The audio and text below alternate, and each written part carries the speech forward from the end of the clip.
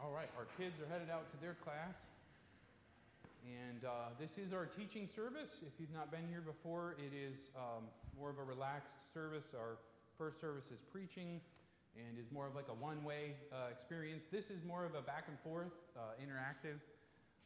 It's a chance to ask questions. If there's something you don't understand, feel free to raise your hand, and we'll have different opportunities for questions. So Genesis chapter 6, we're actually going to begin reading in chapter 5. So Genesis chapter 5, verse 25 is where we will begin, and we'll have a little lead up and say a few things about chapter 5 and pretty quickly get into chapter 6. All right, do we have a couple folks willing to read today? Looking left and right. All right, we have one there, and all right, we'll do one there as well. Okay, so Genesis, Esther, let's have you read from verse 25 to 32, and then Deborah, if you would read chapter 6, verse 1, and read down through verse 8. All right, Genesis chapter 5, beginning in verse 25.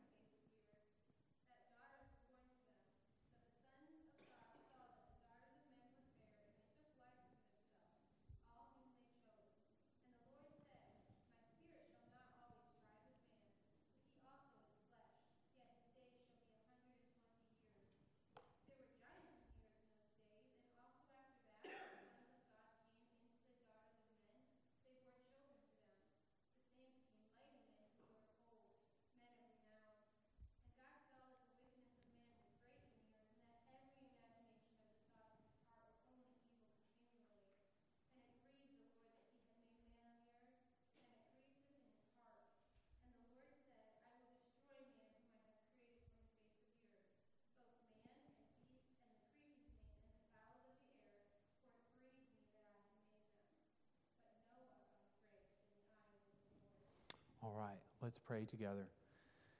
Dear Lord, I thank you for this portion of your word, and as we study these leading years up to the flood, I pray that we will see the truth that is in your word. Give us understanding, give us wisdom, and Lord, you are still a God that judges and hates sin.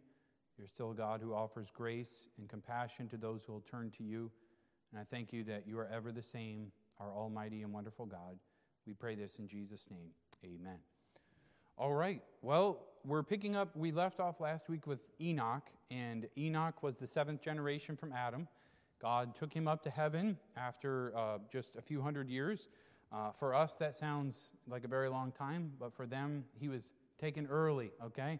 He was removed at a younger age. And so we continue to study and see the genealogy and kind of the timeline of how this develops. And so in verse 25, it tells us about Methuselah, and he went 187 years before he had his first child, okay? And he begot Lamech. And then it says after that he lived a certain amount of time, and all the days of Methuselah, here it is, this is the big winner, right? 969, longest man ever recorded to live, Methuselah.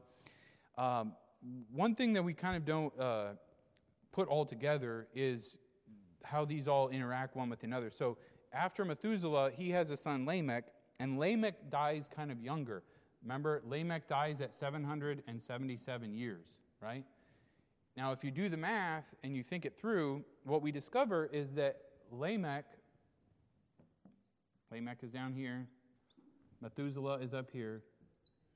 Methuselah actually lives longer than his son. And so he buries a son. And this is very unusual for that time period, right? Who's the other one who buried a son? Adam would have buried his son, but now Methuselah buries Lamech, and he lives for another 5 years after his son dies. What's also very unique is if we do the math with Methuselah, we come down to him, he dies the year of the flood. And this is something we don't often think of, but there we are, the year of the flood. So Lamech dies 5 years prior. So 5 years before the flood, Lamech dies. And then the year of the flood, Methuselah dies. And who's the son of Lamech in the story? Noah is, all right? Noah, the one who built the ark. And many times people make a big point about Noah, only his family were saved, but we don't think often of his father or grandfather, but they had both died by the time the flood started, okay? But what it also tells me is when Noah was a preacher of righteousness? Do you remember he preached for how long before the flood came? 100 years he preached, warning people that the flood was coming. And I personally wonder and believe that Lamech and Methuselah were maybe the ameners, that they would have supported him in this. And we don't know this for sure, but certainly they were of the line of those that had looked to the Lord. And so these men were dead and gone when the actual flood came and when it actually began. So this gives us a little bit of perspective and background leading up. So verse 32 says, Noah was 500 years old, and Noah begot Shem, Ham, and Japheth. So we learn about the three sons of Noah. Is there any questions or comments on the content in chapter 5?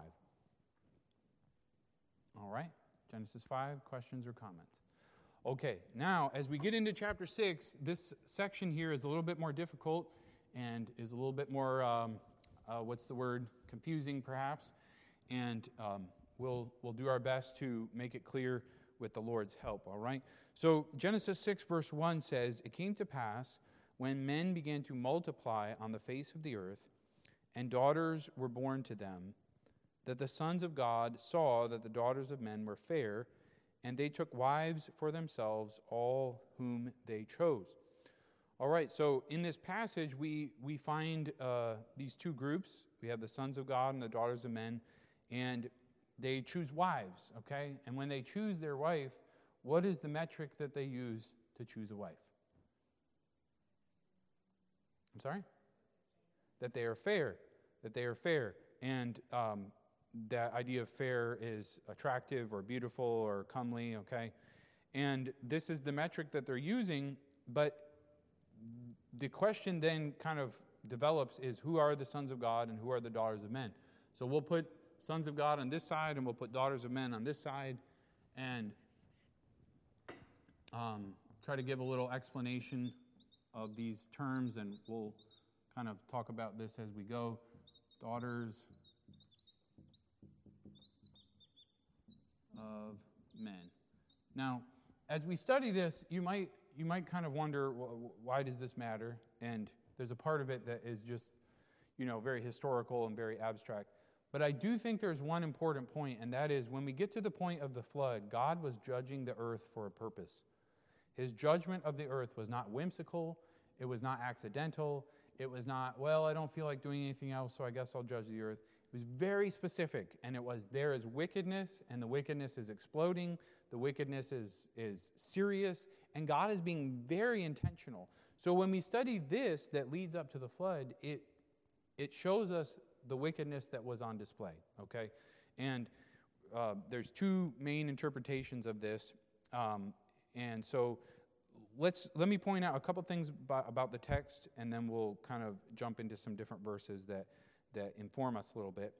Okay, one of the things I want to point out is it says in verse 2, the sons of God saw that the daughters of men were fair, and they took wives for themselves, all whom they chose.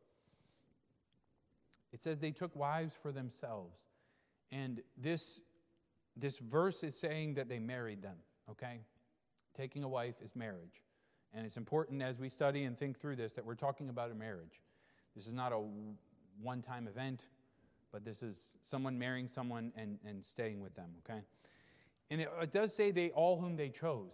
So I don't know if it means that prior to this time that the parents were doing the choosing, or if it simply means that their choice was opened up to everyone, whereas before their choice was more limited and they had a broader choice, or they made choice of the broader group, okay? As we study into this, there's two main interpretations of who the sons of God are, okay? And we'll make this as straightforward as we can. So the first is that it is the godly line of Seth, which we've kind of done some study of leading up to this point. Godly line of Seth. And then the other interpretation is that the sons of God are demons, okay?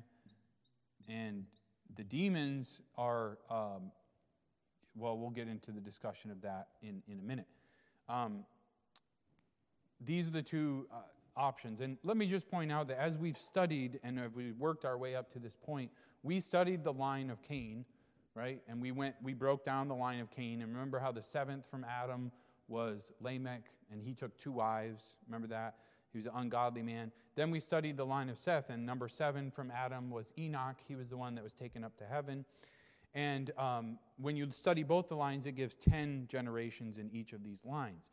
So the Bible is saying now that these sons of God are doing a bad thing, and this is a thing that caused the wickedness of the earth to increase. And so, because by the time we get to Noah, how many people got on the ark? 8 people got on the ark, right? And Noah had preached for 100 years. So that means either people had died or they rejected the message, right? Noah preached and only 8 people got on the ark. That shows the wickedness of the world at that time. It shows the hardened hearts towards God. So as we study this in context a little bit, let me give out some different scriptures, and we'll talk this through a little bit, okay? So normally some people might say, well, this demon idea is kind of strange.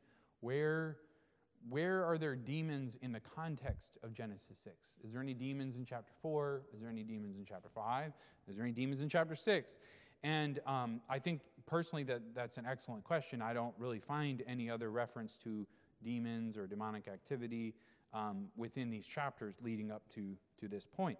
But the verses where the other references are made is from, turn your Bibles, if you can, to the book of Job. So hold your spot here in Genesis.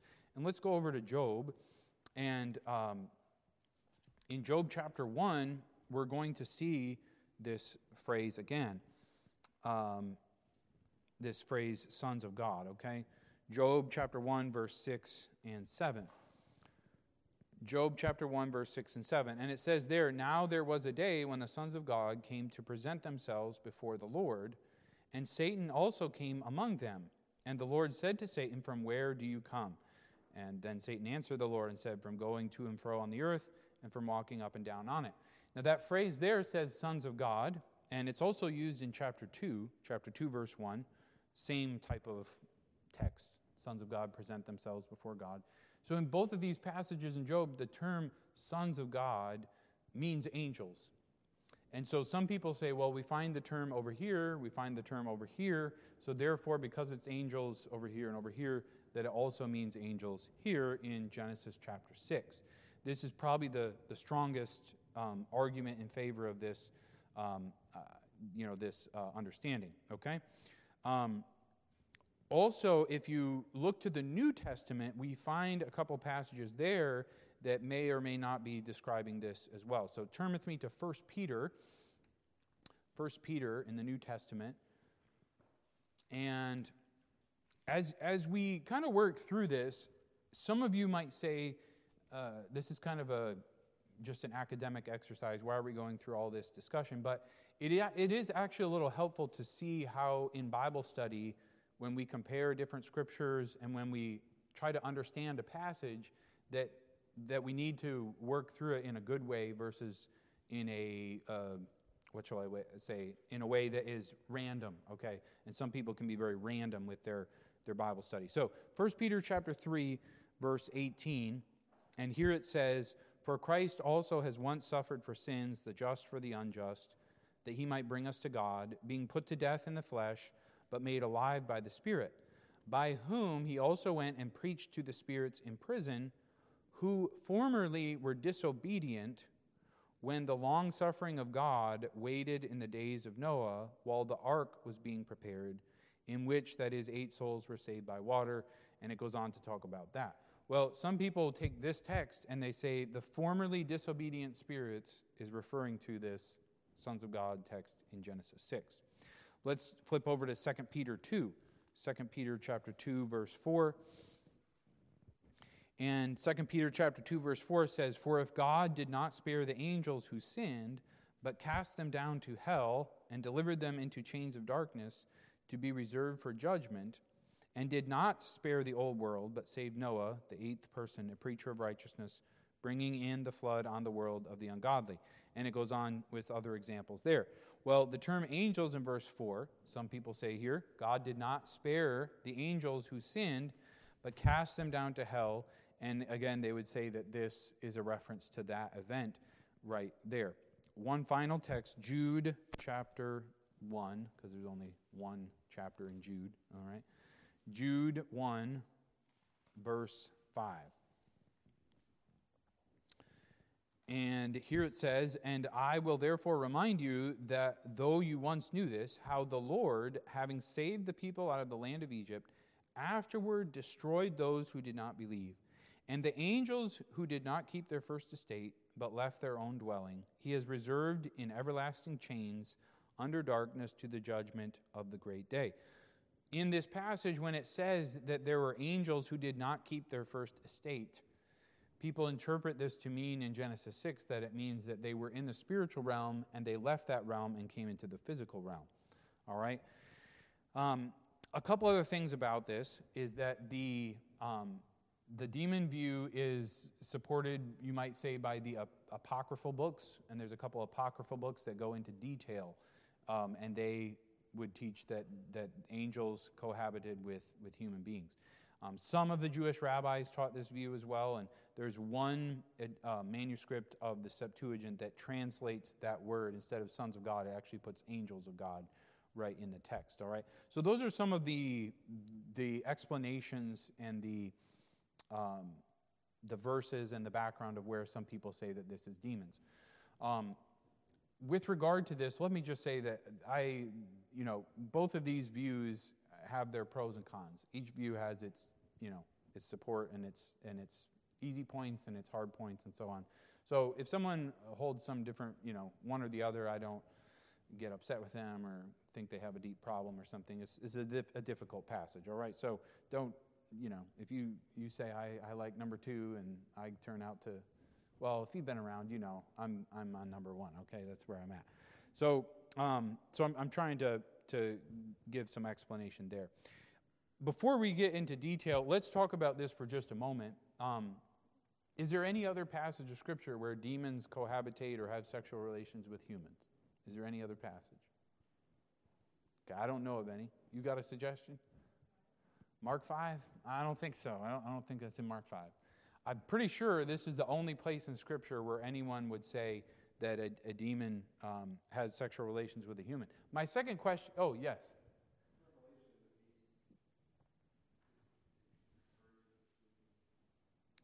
About having fornication, the beast? Well, that would require us to interpret the beast as a demon, though, right? Yeah. I'm not sure that the beast mentioned in Revelation is a demon. I personally think that that's a reference to humanity. And specifically, I think the idea of fornication there is not in a literal physical, but it's in a manner of speech. So anyway, anyone else? Maybe there are some others I'm missing, okay? But I point that out because what's being discussed here is that demons are actually not only, let's remember what the position is saying. It's not just saying they had sexual relations, it's saying they married them and they had children together. This is what's very difficult for me because, first of all, let's just talk about the title here. The word is sons of God, right? That seems like a very strange title for demons, right? Well, there again, people would say over in Job, it says the sons of God came before him and Satan came among them, right?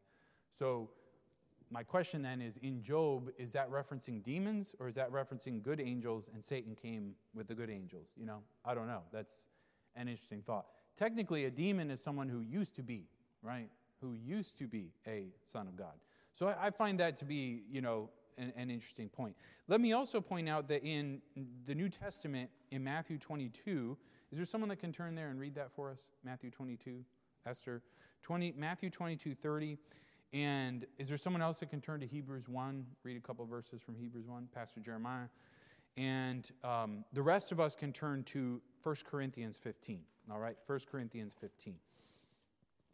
And let's go ahead and have the Matthew 22 text first.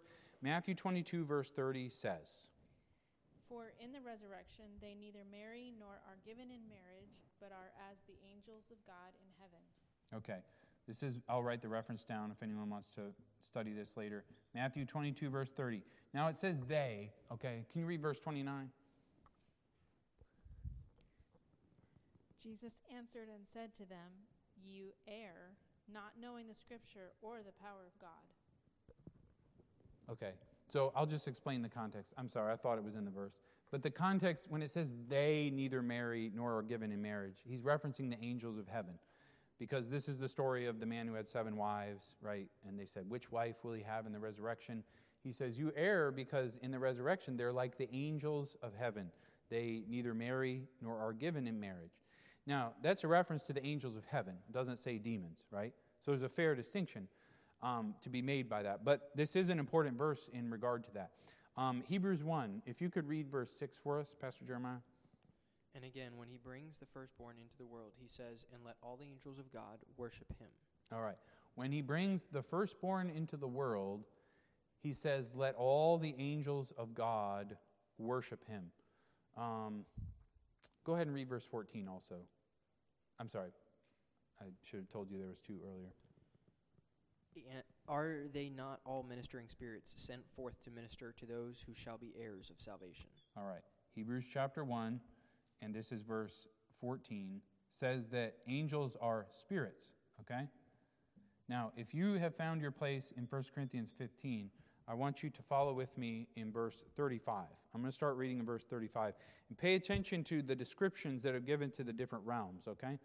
But some man will say, how are the dead raised up? And with what body do they come? You fool, what you sow is not revived unless it dies. And what you sow, you do not sow the body that shall be, but bare grain. It may perhaps be wheat or some other grain, but God gives it a body as it has pleased him, and to every seed its own body. All flesh is not the same flesh, but there is one kind of flesh of men, another flesh of beasts, another of fish, and another of birds. There are also celestial bodies and terrestrial bodies. But the glory of the celestial is one, and the glory of the terrestrial is another. Did you catch that? He says there's a certain sort of flesh for humans, there's a certain sort of flesh for beasts, there's a certain sort of flesh for fish, and then he says there are celestial bodies and there are terrestrial bodies. You know what he's saying is they are not the same. They are not the same. And as we work through 1 Corinthians 15, Paul is laying out that in this life we have this sort of body. When we're resurrected, we have another sort of body, right? And what that tells me is that the body of heaven and the body of this old earth, they cannot cohabitate together. In fact, he goes on to say, that in this passage, he says that this flesh cannot inherit the kingdom of God. And what he's saying is, this body is not made for that world, right? What would happen if our bodies right now appeared before God Almighty in the fullness of his presence? We would just be we would be incinerated probably, right? Because these bodies were not made in their sinful state. They're not made to endure the full glory of God. We couldn't take it. And so the glory, that's why we must be resurrected and we must be changed in order to be with God. So there's a difference in a spirit being and a physical being. Let's talk about a little more, a couple other things that this connects with. As we think about the term sons of God, I want to remind us that this specific term is also used in the New Testament, right? Does anybody remember this term, sons of God, in the New Testament? I hope somebody does. It's in there more than once, okay? John 1:12. What were you going to say? Yeah, earlier. Okay, it was mentioned. So John 1:12 says, "But as many as received him, to them gave he power to become the sons of God," right? So it is true that in the Old Testament this phrase references angels, but in the New Testament it references believers and people and humans, right? Just like us in this present body. Also, as we study, we find other places in the Old Testament where the concept of humans being the sons of God is discussed and is explained and is talked about. Let me give some of those here in just a minute. Jeremiah 3:19. "But I said, how shall I put you among the children and give you a pleasant land, a beautiful heritage of the armies of nations? And I said," listen, "you shall call me my father and shall not turn away from me." That is, Israel will turn to God and call him Father. Hosea 1:10. "Yet the number of the children of Israel shall be like the sand of the sea, which cannot be measured or numbered. And it shall come to pass that in the place where it was said to them, 'You are not my people,' there it shall be said to them, 'You are the sons of the living God.'" Well, that verse is in reference to people. Hosea 11:1. "When Israel was a child, I loved him and called my son out of Egypt," right?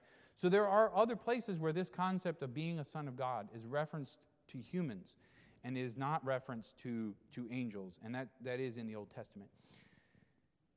When we tried to find out the meaning of a word, this is an important Bible study truth, the best place to start studying is in the book you're reading, because the same human author is writing that. Now, other people say, "Oh, well, the Holy Spirit's the author of all the Bible." Well, that's true. That is true. And eventually you get there. In your Bible study, you get there. But you start first with the book that you're in. And then when you spread beyond that, if that author has written other books, you start there. So we're studying Genesis. Who wrote Genesis? Moses. Did Moses write some other books of the Bible? He did. What are they? Exodus, Leviticus, Numbers, and Deuteronomy. And what we find when we look at all of the Pentateuch, what we find about this is he mentions angels 15 times. Moses does when he writes the Pentateuch. 15 times he references angels. However, he never uses this phrase to refer to angels, excepting this one that we're studying, right? There's nowhere else where this phrase is used of angels by Moses. So when we kind of boil this down, I understand that this is referencing the godly line of Seth. And what does this mean? This means that there was a generation of people who did know God. They did love God. They served God. And you know what? Over here are the daughters of men. And their line was the line of Cain. And yet one day, and in a season of time, this godly line of Seth, they started choosing marriage partners based on looks alone. They didn't care if they worshiped God or not. They didn't care if they were lovers of God. All they said was, "Wow, that's a beautiful woman. I'm going to marry her."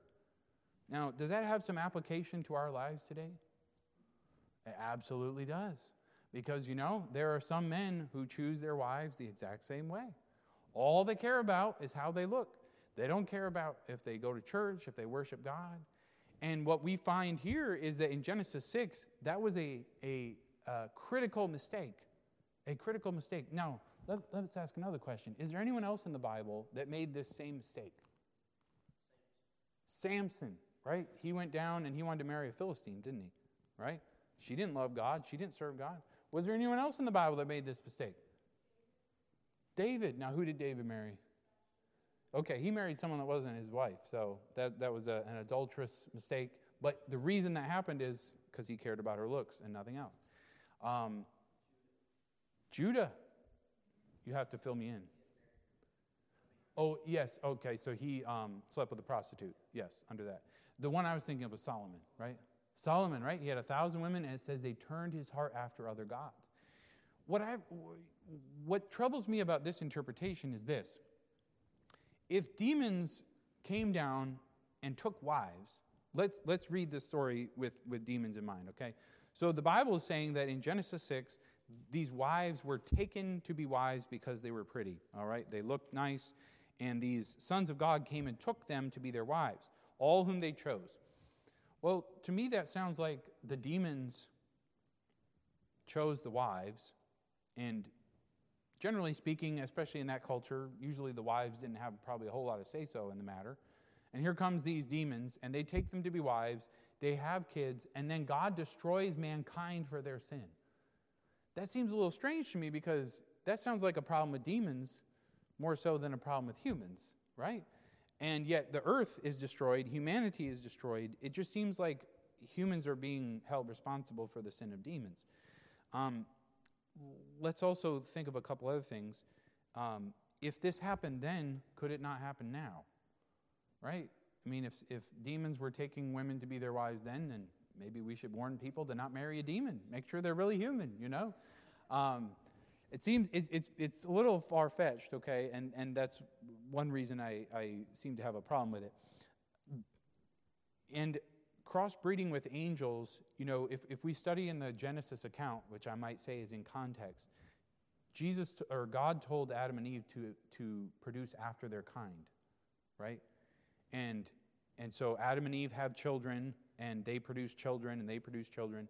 And the idea that suddenly, you know, demonic beings come and they're having children too, that's a whole different created order. That's a whole different realm of creation. And the idea that they can copulate and have children is very strange and doesn't match with the rest of the Bible. So let me ask some other questions. Is there any example in the Bible where a demon appears in a human body? When was that? A demon. Not an angel, a demon. In Revelation? Where is that?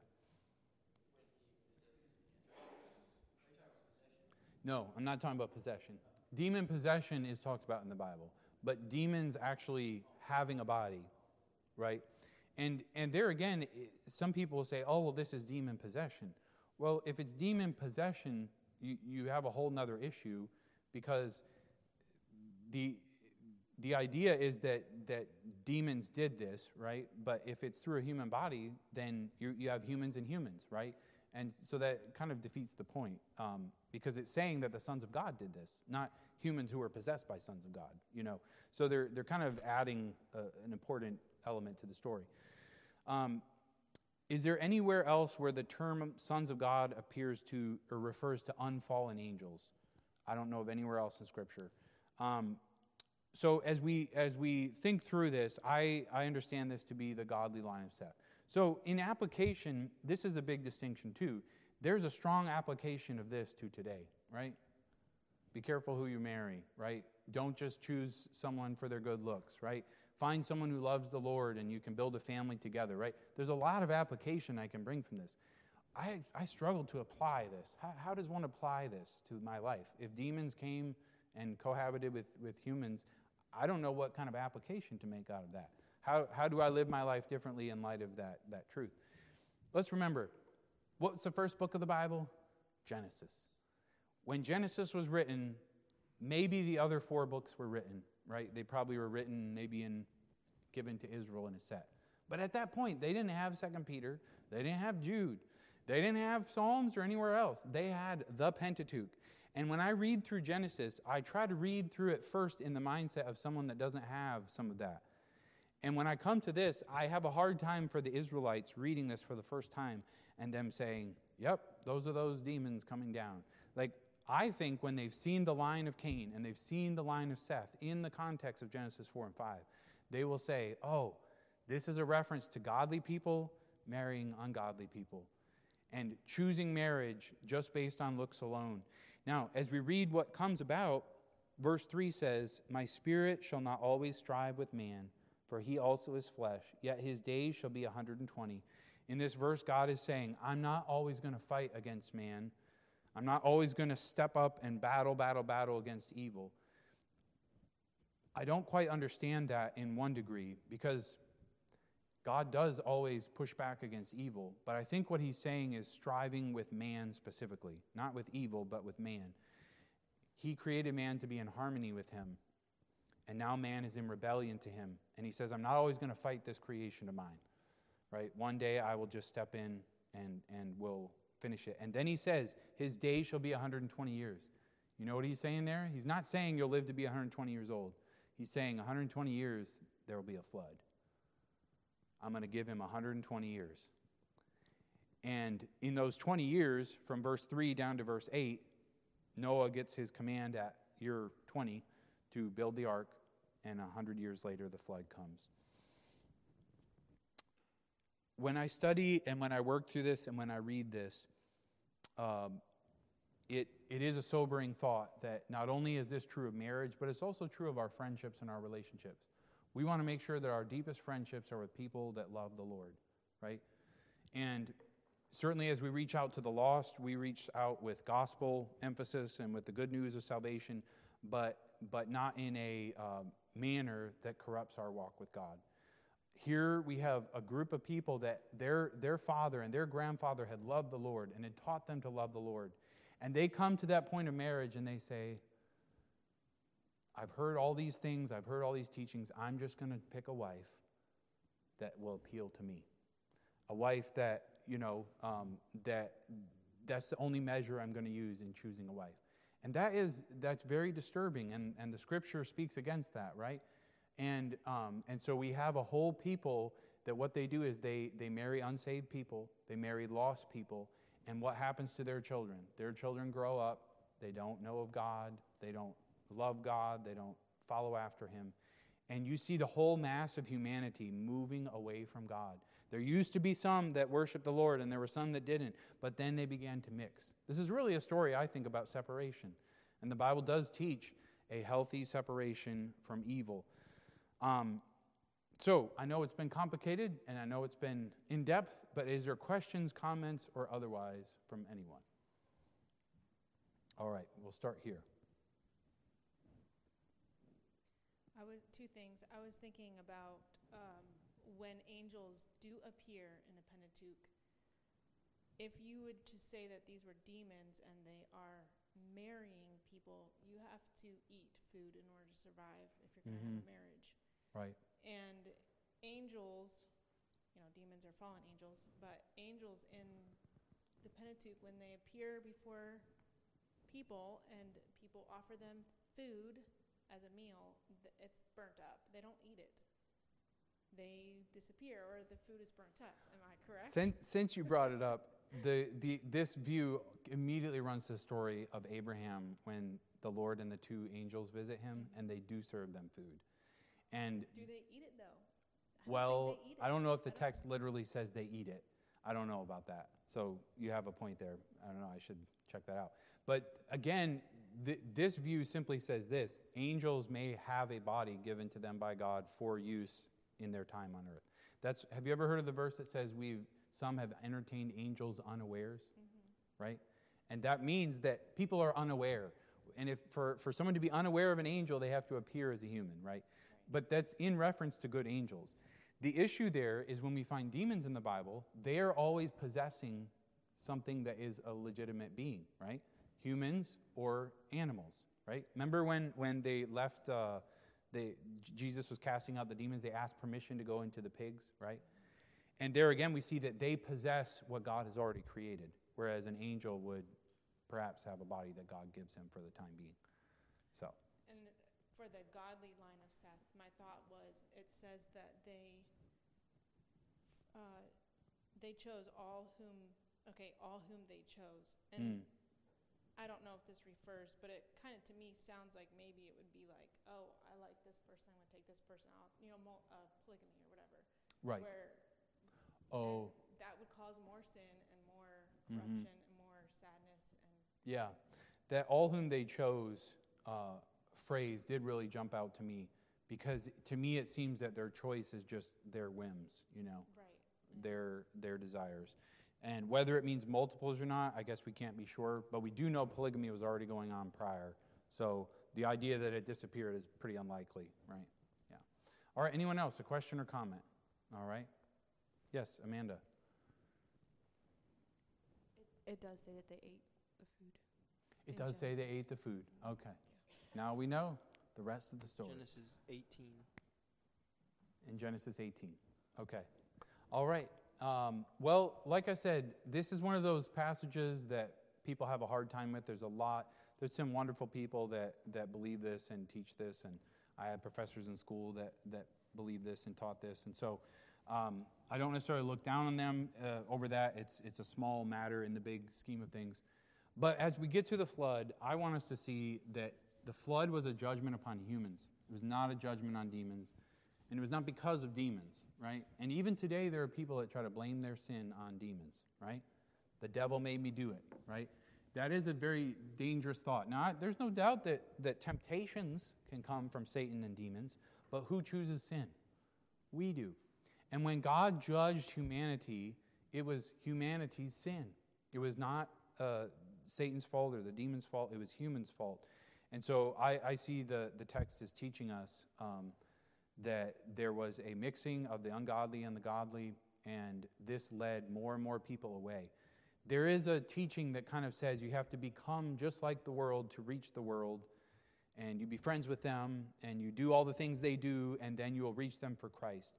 Well, certainly we need to be friends with lost people, and we can partake in non-sinful things. However, if you take that which is corrupted and that which is holy, and you mix it together, instead of purifying the corrupt thing, you will defile the holy thing, right? And that's, I believe, why in the New Testament the Bible says that we are to marry only in the Lord, right? It specifically says to marry only in the Lord. And we're thankful that sometimes, God is gracious and it works out well, but we know most of the time it does not. And I think this is a passage in the Old Testament that was teaching people, you marry God worshipers. And in the New Testament, we're told, you marry in the Lord, and our children will benefit. And so, any other question or comment before we close? All right, let's pray together. Lord, I thank you for this passage of your word. It is a bit of a difficult portion of your word, but I'm thankful that there is truth for us even today. Help us, I pray, to raise up our children in your ways, to teach them the fear of the Lord. And Lord, I even pray right now for the children of our church, that as they come to years and they get at that marriageable age, that they will determine in their heart only to marry a believer, that they would not marry an unbeliever. And Lord, we pray that our families and our church would pass down a heritage of following you and worshiping you. Lord, we know that you still judge sin today, and you judge the sin of the world at the flood. And here we sit in 2023, and our world is under condemnation as well. We know there's a judgment day coming. May we, like Noah, spread the message, point others to you. Thank you for sending Christ to be our ark of rescue, and we look forward to studying more about the flood here in the future. We pray this in Jesus' name. Amen. All right, let us have just a couple of announcements, and then you can be dismissed. We will go through these.